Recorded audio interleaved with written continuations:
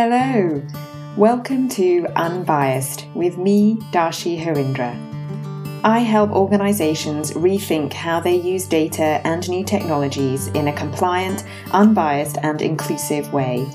I'm on a mission to rehumanise technology so that we can max out on all the potential benefits it brings whilst keeping people very much at the centre of its oversight and success. Now, this podcast is very much centred on the human side of the equity and inclusion equation. Through guests sharing their stories of how bias has affected and continues to affect their day-to-day lives, we can get a glimpse into the beautifully complex fabric interwoven into our communities. And we can learn about some of their work in trying to address or combat the ill effects of some of those biases. So it's the end of the year, and there's one topic that we haven't covered yet this year, but always takes on a world of its own when everyone is crawling to this arbitrary annual finish line, and that's burnout. And joining me to tackle this head on is DEI practitioner extraordinaire Khayshie Tilak Ramesh. Khayshie is an accomplished DEI strategist and lawyer with a passion for delivering impactful education and creating sustainable systemic change. She's a senior industry fellow with RMIT's Centre for Future Skills and Workforce Transformation and board director of YWCA Australia, Australia's principal gender equality movement.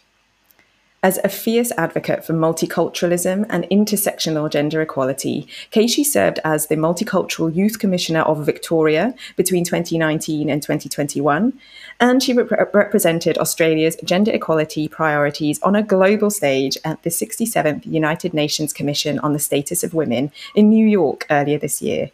Khayshie, welcome to this final episode of the podcast for 2023. Thanks so much for having me. Excited to be here. So look, burnout took on a whole identity of its own, right, throughout the pandemic. And 2023 has been an exhausting year for so many as we navigate post-pandemic life amidst, global instability brought on by the economic fallout from the pandemic. We've got continued warfare in Ukraine, the Middle East, ever-increasing polarization all around us. And then closer to home and at a corporate level, we've seen redundancies in big corporates across the board, DEI and people-related budgets slashed, and somehow we need to stave off burnout whilst maintaining record-breaking levels of quote-unquote productivity.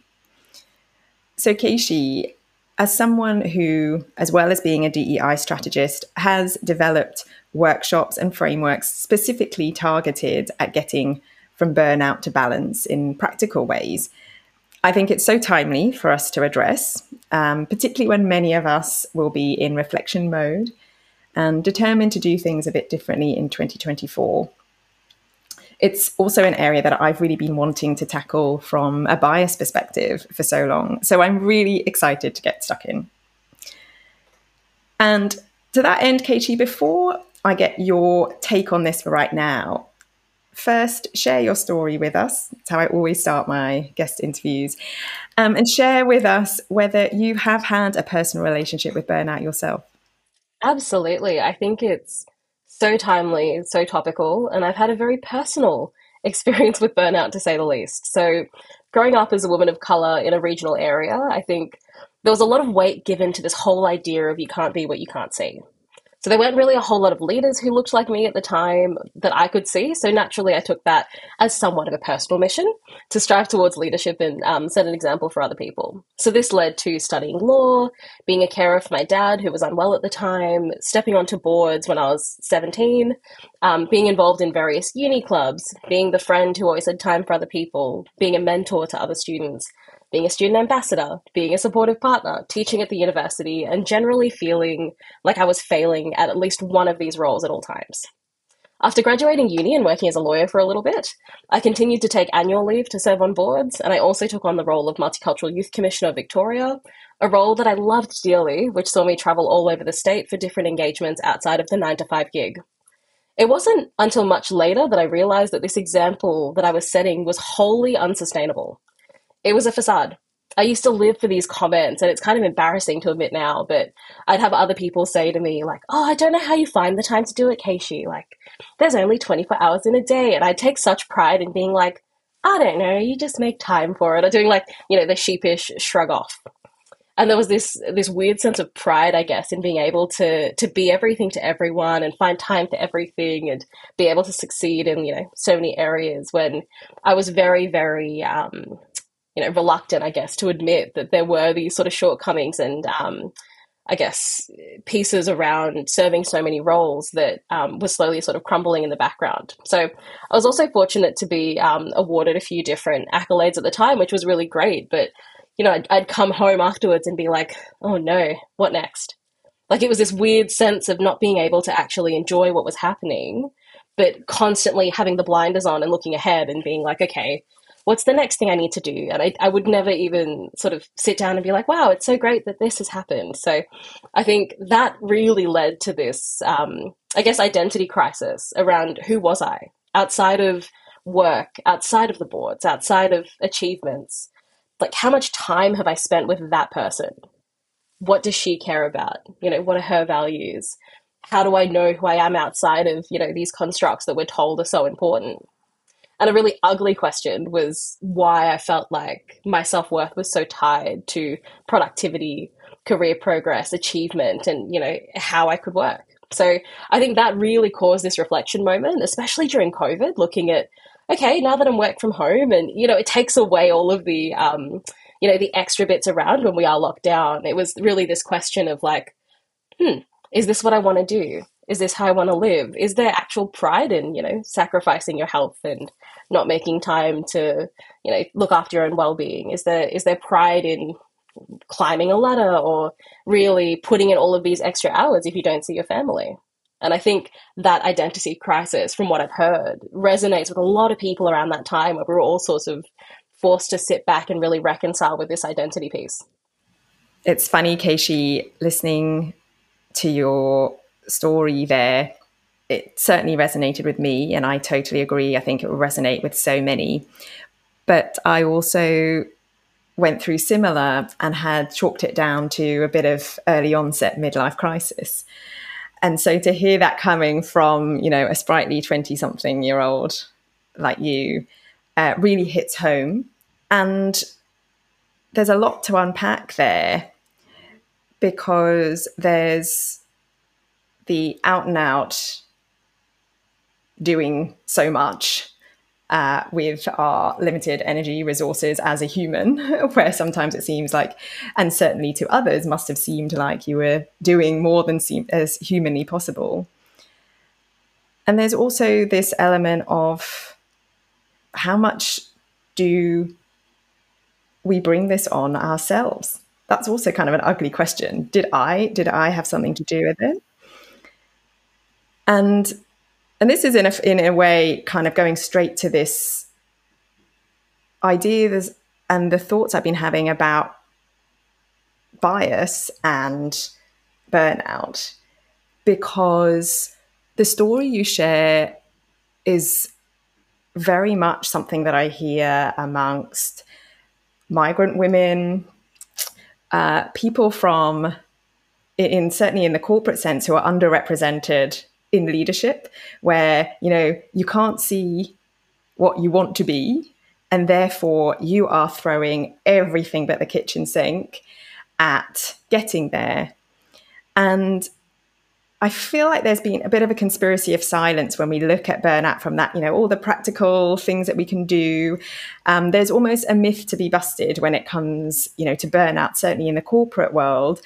And that is that, a few days break, peppered with a bit of mindfulness and breathing techniques, will be enough to get you out of a cycle of burnout. And that you can just then come right on back to that stressful situation that burnt you out in the first place. When, in my view, a break, or even stopping to just consider it without having help from outside, without really figuring out what your boundaries are, and addressing how that stressful situation that put you into burnout can be changed to prevent the cycle happening again, that we're not going to progress out of it in a sustainable way. Do you have any thoughts on this? And sort of what's the end of the story for you? Are you cured, Khayshie? I would love to think so, but I would be wholeheartedly lying.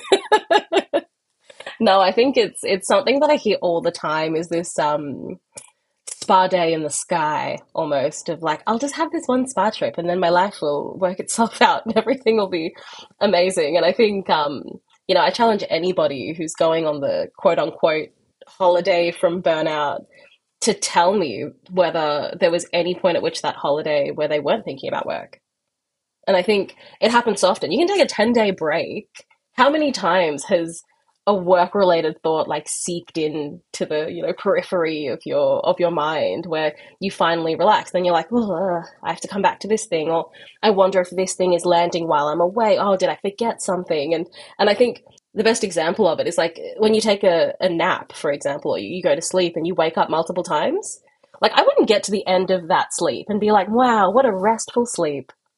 Like, it doesn't fix anything. We didn't get a chance to rest. Like, we were, constantly interrupted so many times. And because so much of this is related to our body and the way that our nervous system regulates, there's so many things like, elevated heart rate, a quickened breath, a cool sweat that was randomly brought on because you remembered something.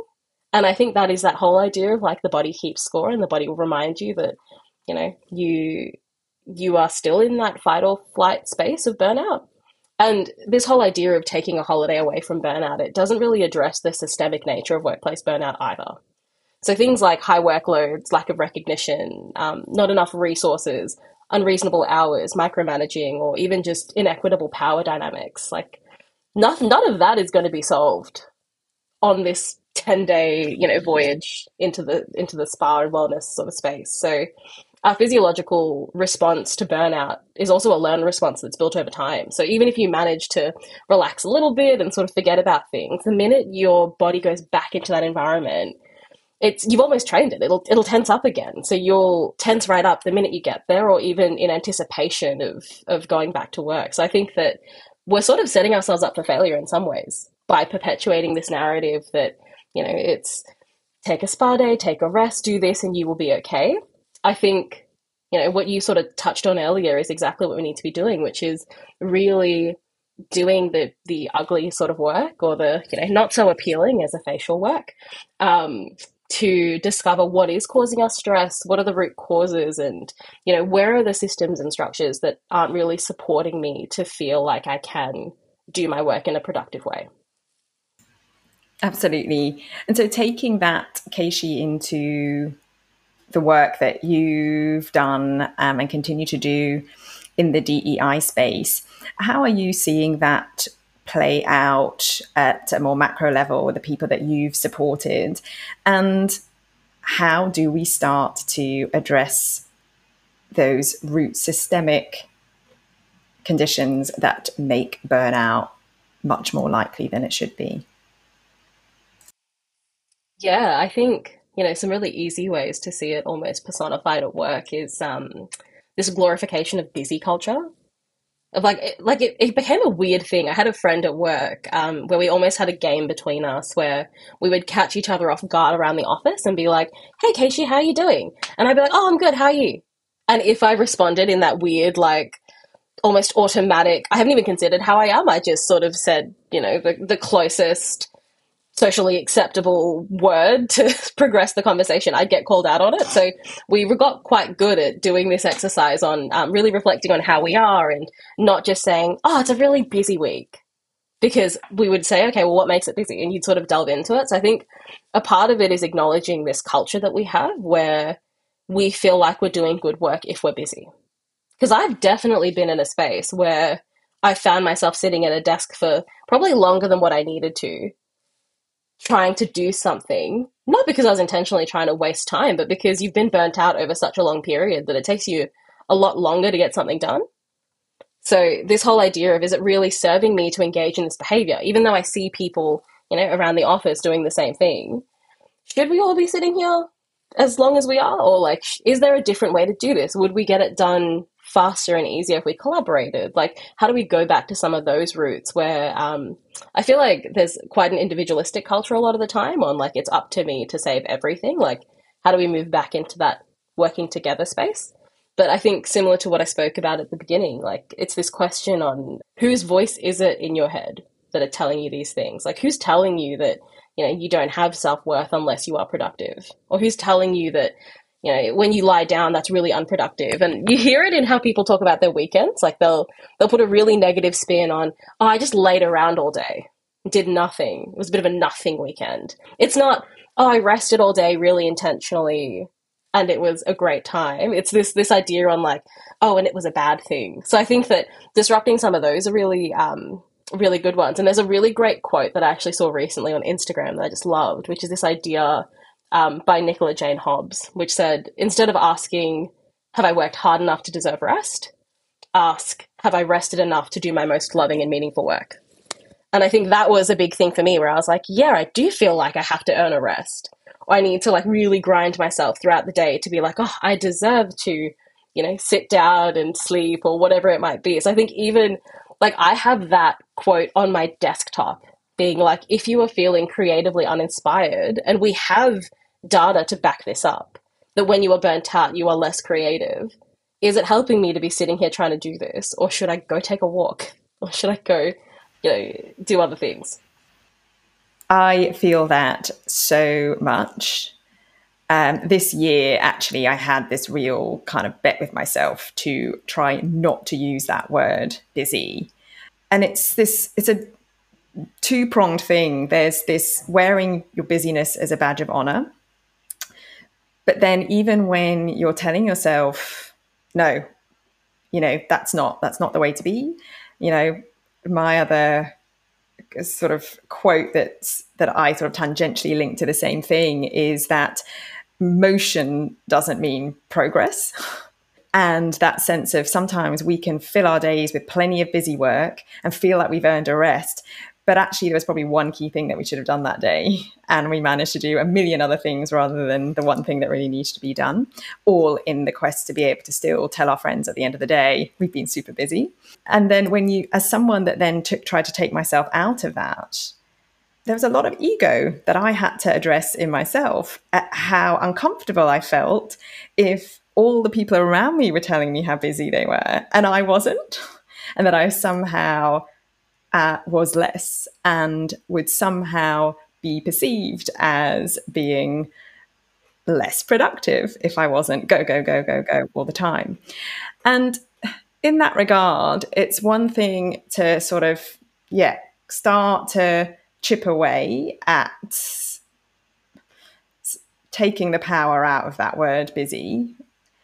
But what does that mean for how we define productivity? Or what do we need our leaders to tell us to sort of feel like we have permission in the workplace to have a more well-paced day and to look after our health, but not feel like we could still have our neck on the line, particularly when things are really hard and there are people being made redundant all around us and we are lucky to have a job at all. What safety and security do we need our leaders to help create to pave that way? Yeah, I think it's a massive question because so much of it is that it's almost like no one else is speaking up, so I need to, so everyone must be having the same experience and I need to sit down. And you notice it in small ways, like you're leaving the office, you've got an appointment at 5 and you see that there's 6 other people in your same like desk block who are still sitting there. You're like, oh no, I don't want to be the one who leaves early. It's almost this weird game of Outlast. And I think from an organizational culture perspective, I find this fascinating. And this is the sort of stuff that I love doing because it's this idea of what is making people feel like that is the behavior that is expected. And for some organizations I've worked with, it's been, I don't know why people overwork. I tell them to leave at 5 all the time. But then they might see you as a manager logging on at 9 p.m. sending emails. So there's part of this that's systemic, and there's part of this that is personal behavior. So when I work with organizations, I'll ask people questions around, do you think people feel supported in taking a lunch break? Do you think people feel supported to attend your your lunch and learn sessions, for example, or like any of the events that you put on? Do people feel comfortable leaving at the end of the day? And then the question becomes, where have you clearly articulated expectations? And a lot of organizations will realize that have not written it down anywhere. Like they haven't actually recorded what time the start and the end of the day is. So everyone's just going off what their manager does, or everyone's going off what the wider team does. And then the question is, if you have articulated it somewhere, what do you think is making people feel otherwise? So even though it's easy to write down, we clock off at 5 o'clock or we clock off at 5:30, who of your leaders are working overtime? And why do they feel the need to work overtime? It's almost like this, almost like rabbit hole mission of really going down to understand what's reinforcing the behavior. And then from there, it's also looking at, like, as a manager, what could you be doing? Or like what biases or assumptions are you perpetuating by how you're acting? Like, and that's, again, ugly questions, right? So is it that you question what your team's doing if you can't see them? So the bums on seats mentality on, I need to see people in the office in order to know that they're being productive. When the reality could be that they're way more productive at home, and in the office they're less productive because, they're around all their friends or whatever it may be. Or is it expectations of hours? Do you expect your team members to work in a really rigid, not so flexible hourly time for whatever great reasons, but you work outside of that, so they expect that they have to work, their core hours as well as the hours that you're working outside of those times? Or is there something that I see quite commonly is for parents? So there's a lot of really fantastic organizations that take really progressive approaches to parenthood. So they allow their team members to leave early to pick up kids, or they allow their team annual leave for all those important moments in life, which is great.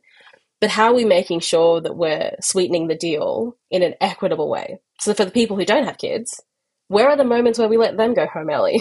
Where are the moments where we allow them to take annual leave for something that's important to them? So there are these questions around, like, even if we have these really incredible initiatives, where are these little pockets where people might be slipping through the cracks and we've acted in a way, knowingly or unknowingly, to encourage a particular behavior that might be leading to burnout? So you'll find that there are people who feel like they can't, it might be a no questions asked thing if their kid has a violin recital. But for this person who's single, has no kids, they really struggle to tell you as a manager when they need time off just to do something that brings them joy, because it creates a whole other expectation. It doesn't support this role of a caring mother, for example. They're just taking time off to spend it with a friend, which seems more frivolous, for example, than, supporting a child. Oh, yes. It's a whole other issue then, isn't it, over what counts as legitimate time out, and having to justify that. I mean, Khayshie, the biggest takeaway I get from everything I've heard from you is that burnout is not an individual's problem in and of itself. I think really that in and of itself is a very powerful thing for someone who is or may have been or going through burnout, of layering on with it that self-blame, facing those ugly questions of, well, hang on, what role have I played? What more could I have done? What responsibility do I have? Just understanding that this is not just about you, particularly in the corporate context. There are so many factors at play, and you are likely to be affected in different ways depending on, where you sit at any of the intersections of life. And if you, on top of everything, have to code switch, measure your tone, how you deliver things, how you're doing things, how you even ask for some time out because you perceive that there is a legitimate reason, I've got, my kid's got their school play, versus a quote unquote frivolous reason, that person with the frivolous reason is actually going to just wind themselves up even more, just contemplating how to ask to get what they need. And as is often the case on this podcast and with these kinds of issues, we can blow it out into the massive problem that it is. And we can seek to try and solve it in a 30-minute podcast episode, Khayshie, or we can at least try and bring it all back together and break this down. And this is where, I'd love to get some of your gold, because we brought in all these elements. And as I said, I bring that together to say, guys, when it comes to burnout, there's a collective responsibility for preventing it. And that has to go to real, tangible actions from leaders. It's not enough to just say, oh, guys, you're empowered to take ownership and take agency over your own mental health. So when you are bringing that together into some of your educational forums and really bringing that balance in, can you take us through this, how we can break this all down, and who should be taking responsibility for what in a corporate organizational sense?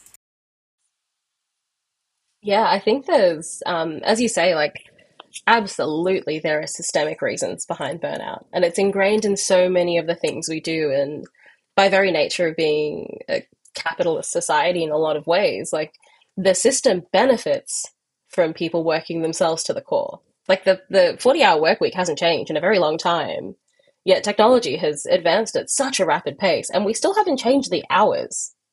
So when you think about the value that employers are getting from employees, or you think about the levels of work that are expected of now households that often have two working parents, for example, it's a very different picture to what we had so many years ago. So I think that there are some things that are absolutely systemic, but there is this other piece that you have talked about around this personal side on ugly questions, as I like to put it, or crunchy questions, which you'll hear me say a lot, of what's our role in this. And as you say, with these different pieces around, say, for example, being a person of color working in an organization and how that might be different to the way that you experience burnout compared to somebody who isn't. I remember there was a conversation I actually had with a manager once where I said to them, I think I'd missed a deadline or something. And I said to them, they said, what's going on? Like, how can I help? You need to push back on me if there's too much work. And I had this really, and to the credit of this manager, I felt really comfortable with them. And I said to them, do you know how hard it is for me to push back on work? Because culturally, it's a really big thing that you respect authority and that you respect superiors. Me asking myself some of those ugly questions, but me pushing back on you is me admitting to myself that I can't do this, or that I don't have capacity to do this. And it took me a really long time to understand that that's not the same for everybody. And some other people are like, no, I don't have capacity. And I'm like, wow, what a wild superpower. But it's a superpower that you need to learn for sustainability, because there were these unwritten rules between me and this manager that I would push back if I felt like it was too much. So in lieu of me doing that, they were like, well, what is the problem then? Like, how do I support you? And it really did force me to reconcile with this cultural side of it on, there's power and privilege at play here with different personalities and different backgrounds and experiences. But how has my upbringing and my culture and all of these sort of cultural ideals on respecting authority and all these different pieces, how does that play into the way that I show up to work and the way that I can set boundaries around work and all of these pieces where I can take responsibility for the different frameworks and the different activities and safeguards that I put around myself to protect from burnout as well. Yeah. And so what are some of the practical things that we can put into play for ourselves? Yeah. So I'll share some that are probably more personal. I think when I've looked at a lot of burnout education, there's a lot that you can find that's readily available. And it's all the things that I sort of put myself in the eye roll camp of. Not that they're not great. They are great tips. But whenever someone tells me to get more sleep, it's a bit of an eye roll. Like, they tell me to get outside and move more. And I'm like, I know I should do that.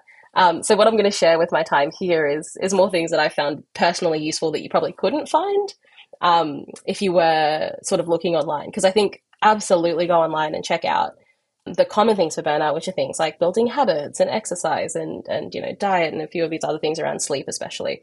There was some wild study, actually, I'm blanking on the stat, but I think it's if you are sleep deprived for 18 hours, you actually have a blood alcohol level equivalent to 0.01, which is wild. Like that's, so when you think about yourself in a cycle of burnout, not having sleep, that's really not going to help you. But moving on to some of those practical things, an exercise that I often facilitate for people is something called burnout bingo, which is a bingo card that I filled out with different photos where I'm a really big believer in that burnout shows up differently for everybody. And it might not even be burnout. It can be compassion fatigue. For example, if you operate in a field that's actually dealing with a lot of trauma and dealing with a lot of different people, it can be compassion fatigue, can be advocacy fatigue. There's so many different things. But in a broader sense, there's an activity I run, which is a bingo card, where you write down the different signs for yourself of when you are getting burned out. So I had things on there like, my Uber Eats receipt is incredibly long because I'm not cooking anymore because I don't have the energy. I'm just buying things willy-nilly. I had things on there like growing cynicism, where I was making these snappy, sarcastic comments that are totally not me, but they just sort of fell out and I don't know where they've come from. Getting snappy at friends or avoiding text messages is another one for me, where I feel overwhelmed by the amount of texts in my inbox, so I just don't respond to people. Or, another huge one is this inability to assume the best of people. So when someone does something or someone goes wrong, my immediate mind is like, oh, they did this because of blah, blah, blah, instead of saying, this is a person in their own right, and I don't know what they're experiencing. So I'd say, step one, create this checklist on what are these signs for you that things aren't going great, or you've noticed these parts of yourself that you don't recognize. And this is that getting to know yourself really well work around how do I know that I'm slipping into these more unsustainable periods.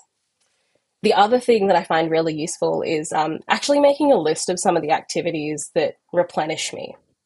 So for me, it's music. I'm a really big music person, hanging out with friends, going on walks, eating better, like all of your typical lists.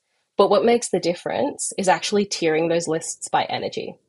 So when you look at something like music, the idea of pulling out my electric guitar and pulling out my mic and recording something while I am in a state of burnout is bad. I'm not going to go to the effort to pull all of these things out and do it. So what I do instead is I think about what are the steps within that activity that could bring me joy and give me this sense of self and bring me back to that place that doesn't require as much energy as that. So my high energy might be pull out all of the equipment, record a song. My medium one might just be chuck on a karaoke track and have a sing along for a little bit.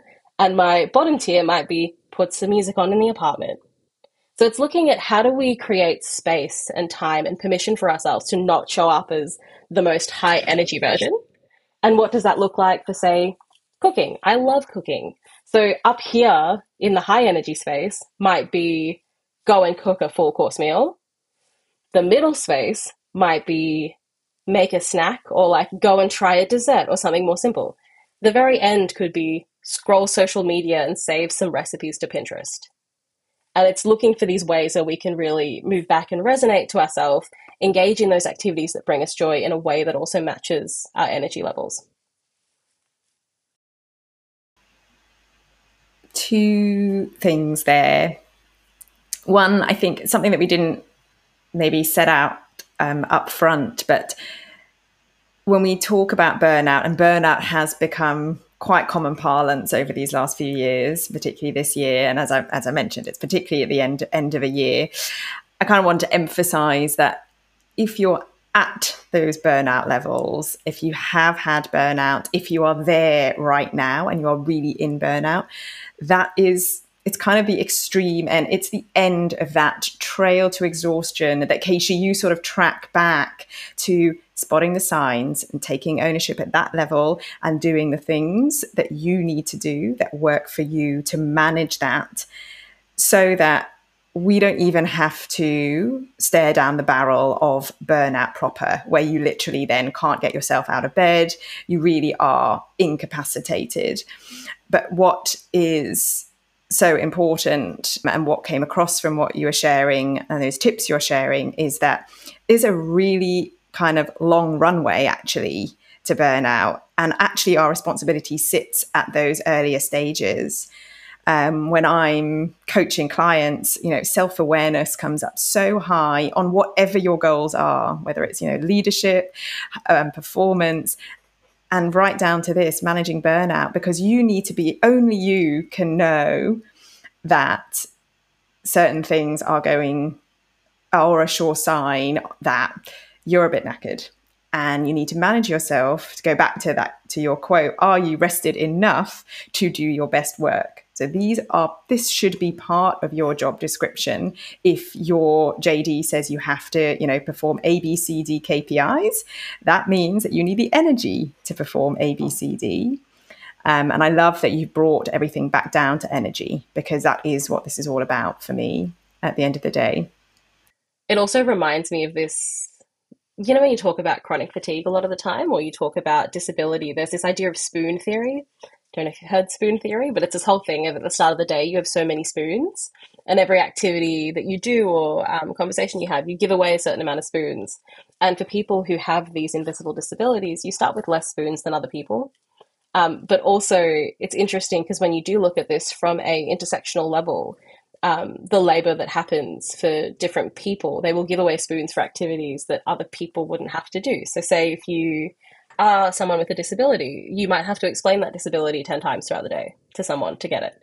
And that takes away some spoons. So your burnout could come at a much quicker level than everyone else, because you do face this advocacy burnout. Or same thing for people of color, for example, or going through microaggressions and all these different pieces. The very idea of burnout is this idea around, I had a definition somewhere that I think captures it well, which is burnout is characterized by a prolonged response to chronic interpersonal stresses on the job. And yes, that includes all of the things we talked about before, of high workloads, lack of resources, limited recognition, etc., etc. But also, for different underrepresented groups, there's a whole range of interpersonal stresses that can contribute to this as well. So when you look at those little pieces of systemic discrimination, you look at microaggressions in the workplace, you look at this advocacy role that you probably don't want, but you hold anyway, because if you don't, who will? Where you are advocating for the needs of your communities and others, all of those things lead to this burnout space. So I think that the rationale of me saying that burnout is different for everyone is this real grounding and acknowledgement that your experience, even though you and I, Darshi, are very similar, we will have completely different experiences of burnout based on a whole range of different factors. I couldn't agree more. If I could whittle everything down to that energy, I guess, and it's how I relate your spoons, really. Yeah, we all have a finite amount of energy that we start our day with. That's about all I really recall from my high school physics days. But it's that energy can neither be created or destroyed, but it can be transferred. So you have this, and you will be transferring it all kinds of different places. And I wholeheartedly agree, and it's why I support so many underrepresented groups when it comes to performance, is because we have to acknowledge that in the corporate workplace, you are likely to have spoons flying out and energy being depleted at a faster rate because of those things. It may also even be because of some of the examples you gave in your own personal scenario, Khayshie, of, not finding it an easy thing to do to push back on work because of your background and how you have been conditioned to behave in those circumstances, where others have can much more easily say, nope, don't have capacity, and put those boundaries in place. And all we're asking at this stage is for that acknowledgement that there are going to be people in your workforce that will be crossing off different things and maybe more things faster on their burnout bingo cards, essentially. And I think it's a really interesting thing that you highlighted about the bog standard, do your movement, your exercise, your sleep. Because, Khayshie, I am like the queen bee of, I've read all the things, all the books. I know where that sleep stat came from. I chucked that Matthew Walker, Why We Sleep book at anyone that will come close because I've been so moved by it myself. I'm a sucker for any of those, productivity / wellness / self-help books, podcasts, programs. But it took me years for that penny to drop, that sometimes that actually exacerbates a propensity for cycles of pushing until burnout, because now I'm holding all this data in my head, all the ways that I could be damaging my physical and mental health. And this is just sort of adding to my load because I don't feel like I have the structures in place to enact all of those. And can drive yourself crazy doing it. Or you think, I want to have this perfect morning routine, and suddenly you've got to be up at 4 a.m. if you want to fit in that journaling, a workout, yoga, mindfulness just before your workday starts. So that is one area where I encourage everyone to ask themselves those crunchy questions of what serves me, what doesn't. So I think it's just so great to have all of those things laid out on the table. And sometimes just doing what you need to do is the right thing to do. And you know what, Khayshie, this is ultimately all to say that there are about at least half a dozen different avenues that we could really explore to break this down. And the more I think about it, I think, what better way to actually start 2024 than setting ourselves up for a year that doesn't end with us careering into exhaustion and language around burnout and crawling to the finish line and busy, busy, busy. And so on a more uplifting note, Khayshie, leave us with 1 or 2 things that you will be implementing from January to set you up for sustainable success, Khayshie. Yeah, happy to.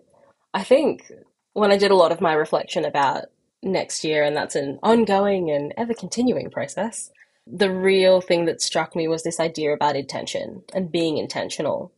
And I think so much work and so much protection around burnout and how we can really set ourselves up for success is this idea of being intentional with making sure we're setting boundaries or making sure that we're asking ourselves those ugly questions that I spoke about on, where did this come from? Who told me this? Like, I don't know, did someone tell me this growing up one time and I just grabbed onto it and, committed it to my central tenets? Or is it a manager that told me this? And really looking at those pieces, but then also looking at the intentional space on how do I build a really sustainable framework and practice in order to support myself throughout the year. So me being a lover of the practical, my best tip for this is I get actually a 2024 calendar that's a calendar on a page. So it sits on the back of my door and it's, Jan, Feb, March, all across all 12 months. And I'm a very visual person. I need to see the year. It makes it seem a little bit more tangible to me. And there's a few things that I do throughout that. So the first thing I do is I mark in all the public holidays. And then I think it's Seek that every year puts out a how to maximize your annual leave article. Look it up. It's brilliant. It tells you what days to take annual leave on in order to make like 4-day weekends and 5-day weekends. So how can you use that annual leave strategically? Then for me, with working in the diversity, equity, inclusion space, I know that there are certain periods of the year that are pretty busy for me. So there are some that are, say, for example, linked to days of significance. So I mark all of those in. And then I book in activities around those times. So I'll book in holidays or weekends away, or I'll book in a spa trip and things that I have to book in advance because I'm one of those people who, if I leave it up to myself at the time to book it, I know myself will not do it. My burnt out self will book nothing and I will veg on the couch. So I will book all of those things in advance and then also come to an understanding on what the perfect month looks like for you. Not in a really granular way, but more in like, I want to go on a walk once a week. I want to do this, I want to do that, and not moving into the category on this unsustainable to-do list that we spoke about earlier, but more looking at things that are more holistic. Like, I want to see my friends once. How do I make sure I build that into the month? I want to, make a recipe from scratch once. I got to a point where I was actually putting on there, planning things like, I'm going to say like change my bed sheets here, here, and here. I'm going to put this here, here, and here. And I would map out certain things to break these tasks down into smaller parts, or like I want to clean the apartment here, so that I could really fit in that maintenance side, the well-being side, the connection with friends and family side, as well as the work side. And I think that helps me plan for the year, but it also can get you to a very different outcome, which is still useful on, I can't possibly fit all of these things into the year. So what am I doing to make that slightly more sustainable? And I think that that exercise going into 2024 will help immensely. I really love that. Super practical. And I feel like something that we will need to check in on, if at all for an accountability perspective, or just really, as I said, making sure that something different happens next year so we're not in that same space. I am sure so many people that listen to this will take away practical things that they can make work for them. I think you are speaking to so many highly organized, high achieving corporate professionals that can both benefit from some of your gamification and also some of your active planning. I think it's really important to be able to preempt well in advance and get stuff booked in, because as you said, not only might you be that person that won't do it at the last minute, but I guess it's almost the same logic that I apply to, not going to the supermarket hungry, where you just then end up by sweeping everything in the trolley. It's actually saying, don't wait until you're tired to then have to force your brain to defer energy to making a plan that works. Absolutely. I hope you have a killer start to 2024 that is preempted with a beautiful time out for reflection. And I can't wait to keep on following you and keep this conversation going in 2024. Thank you, Khayshie. Thanks so much for having me. And thank you to everyone listening as well. I hope you have the best 2024. I hope you enjoyed this episode of Unbiased with me, Khayshie Harindra. I derive so much energy and learn so much from speaking to such inspiring guests and amplifying diverse voices. If you feel the same way, please do subscribe to the podcast on whichever platform you consume your content from, and follow me and the podcast so you can get all the latest episodes as they drop. I'd also love to hear from you. What works for you? What you'd like to hear more of? You can connect with me via my website, khayshieharindra.com. Until next time, stay open,